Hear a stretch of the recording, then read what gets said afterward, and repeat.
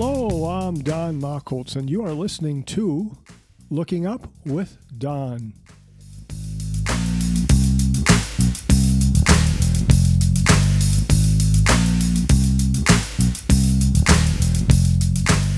This is the Looking Up with Don podcast, episode number 48 for the week of December 2nd, 2020.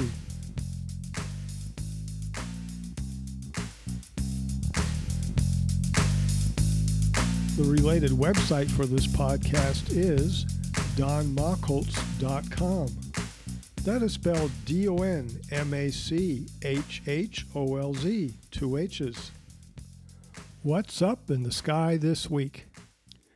As our week begins on Wednesday, December 2nd, the moon is rising shortly after sunset. It's just past full phase, and it is in our evening sky almost all night long. This is a good week to photograph moonrise, and you will notice how far north the moonrise is this month. As the week progresses, the moon rises later each night, and by this weekend you will have 2 or 3 hours of darkness in the evening before moonrise. By next Tuesday, the moon will be past last quarter and 45% full in the morning sky. Jupiter and Saturn shine in the southwestern sky, a 2-for-1. At the beginning of the week, they are 2 degrees apart. By the end of the week, 1.4 degrees apart. On December 21st, they will be at their closest. Mars is high in the east these evenings, still shining, rather bright at minus 1.0 magnitude. Mars is the second brightest object in the evening sky, behind only Jupiter. We are pulling away from it, and by the end of this month, Mars will be twice as far away from us as it was in October, and it will continue to dim. Mars will linger in our evening sky, getting farther and farther away. Finally, by late July of next year, it disappears into the evening twilight sky. This happens every 2.2 years when Mars comes to opposition, as it did in October. Mars goes from being the star of the skies to being ignored to being forgotten in less than a year. Will you be able to see the International Space Station this week, which for our purposes begins Wednesday, December 2nd through Tuesday, December 8th. It all depends upon your location. This week we have 5 zones. All you need to know is your latitude. From 37 through 60 degrees north, the International Space Station will be in your evening sky all week long, sometimes twice per night. From 25 degrees north through 37 degrees north, the ISS will be visible in your evening sky, but only for the last part of this week. From 27 degrees south to 25 degrees north, much of the equatorial area, you won't be able to see it at all this week. From 35 degrees south to 27 degrees south, you can see it, and it will be in your morning sky, but only for the first few days of the week. Finally, from 55 degrees south to 35 degrees south, the International Space Station will be in your morning sky all week long.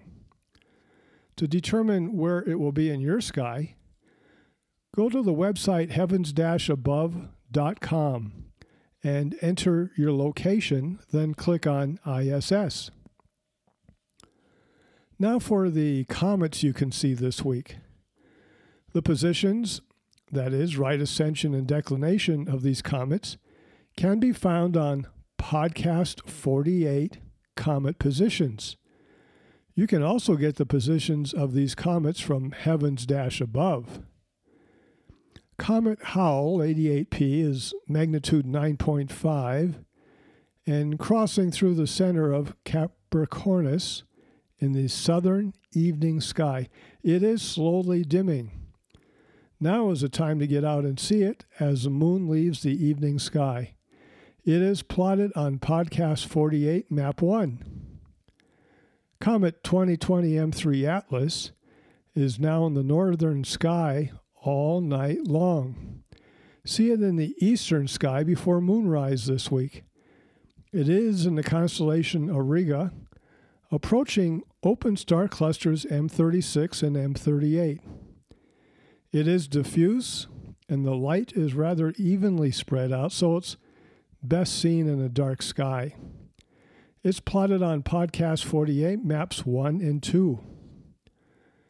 Comet 2020 S3 Erasmus is low in the morning twilight sky, and this week you're fighting both the moonlight and twilight.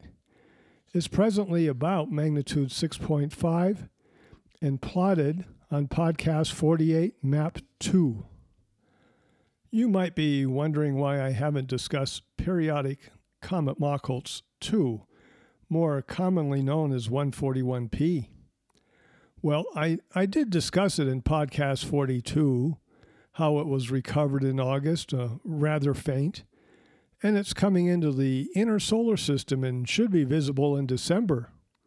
Well, it's December, so where is it? Actually, we know where it is, but it is still too faint to be observable visually or even with amateurs CCD. You can try for it. Eventually it will brighten to the point of being visible to us, I hope. Time will tell. This week we highlight the planet Uranus. I pronounce it Uranus so as to avoid all the humor that seems to undeservedly go to the seventh planet from the sun. Okay, the proper way to pronounce it is Uranus. But I've called it Uranus for most of my life. People seem to know what I'm talking about, and it's never been a problem. Maybe they should have called it Herschel. And this ice giant is in our evening sky. I suggest we look at it this week with the unaided eye, binoculars, and with a telescope.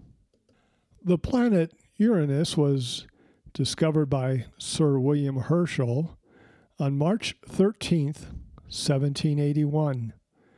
At that time, the planet was in his evening sky, located between M1 and M35, near the Taurus-Gemini border. He was using a 6.2-inch, 15-centimeter reflector telescope at 227 magnification.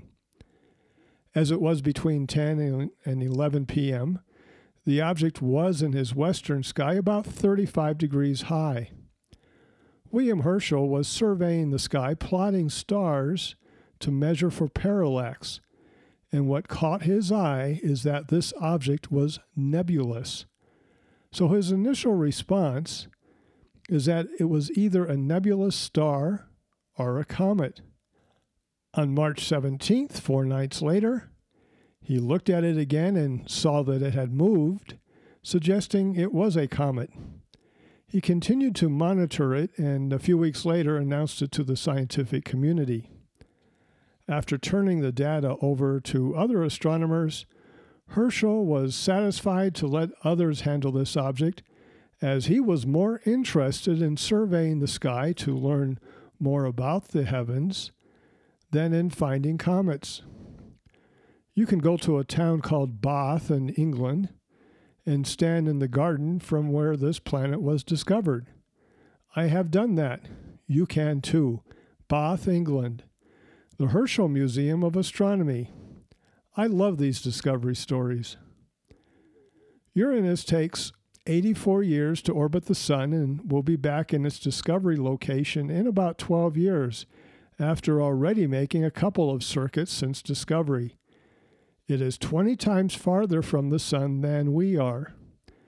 Uranus is 4 times larger than the planet Earth, and it rotates on its axis every 17 hours. Its rotational axis is inclined 96 degrees to the plane of the Earth, so for some of its 84 years, it points its North Pole or South Pole towards the Sun. The other hemisphere during some of those years sees no sunlight at all. Uranus has a lot of ice inside, water, methane, and ammonia. It has 27 moons, and in 1977, some thin rings were discovered around it. Presently, at magnitude 5.7, the brightness of Uranus varies slightly based on its distance from the Sun and its distance from us. With this in mind, let's look for Uranus this week with the unaided eye. Everyone says it can be seen with the unaided eye, so let's go out and do it. Magnitude 5.7. No bright stars around to confuse matters. High in the sky, no moon. Well, there is a star of magnitude 5.7, which is 2.3 degrees to the northwest, but don't let that interfere. In fact, that star will help us find the planet Uranus. Get to a dark location on a clear night and get adapted to the dark. Use this map, Podcast 48, Map 3. Uranus is south of the constellation Aries. Let's look at the constellation Aries. The two brightest stars are Alpha, number 13, and Beta, number 6. Those are Flamsteed Bayer numbers. You will see that labeled on the map. Trace a line from Alpha to Beta, a distance of 4.0 degrees. Once you get to Beta, the southern star, head south at a right angle to the line you just drew, and this time go 7.1 degrees. That will get you to a faint star of 5.7 magnitude. That's star number 19, and it's the same brightness as Uranus. Now continue on that line another 2.3 degrees to the planet Uranus. If you cannot see it directly, use averted vision. By looking off a bit to the side but concentrating on the area where Uranus is located. Be patient. Take some time. Tease it out of the sky. It will be easier to see Uranus in binoculars. Again, use the map, Podcast 48, Map 3. I suggest tracing it out the same way we did with the unaided eye. Start with the two brightest stars of Aries, go from the north to the south star. Then cut a 90-degree angle south and go 7.1 degrees to the star. And then finally another 2.3 degrees to Uranus. With binoculars, try for two different observations. Do you see color on the planet? And second, stars twinkle and planets don't twinkle. Do you find that to be true in this instance? Now let's turn the telescope to it. Uranus is 3.5 arc seconds in size, so it should appear as a disk.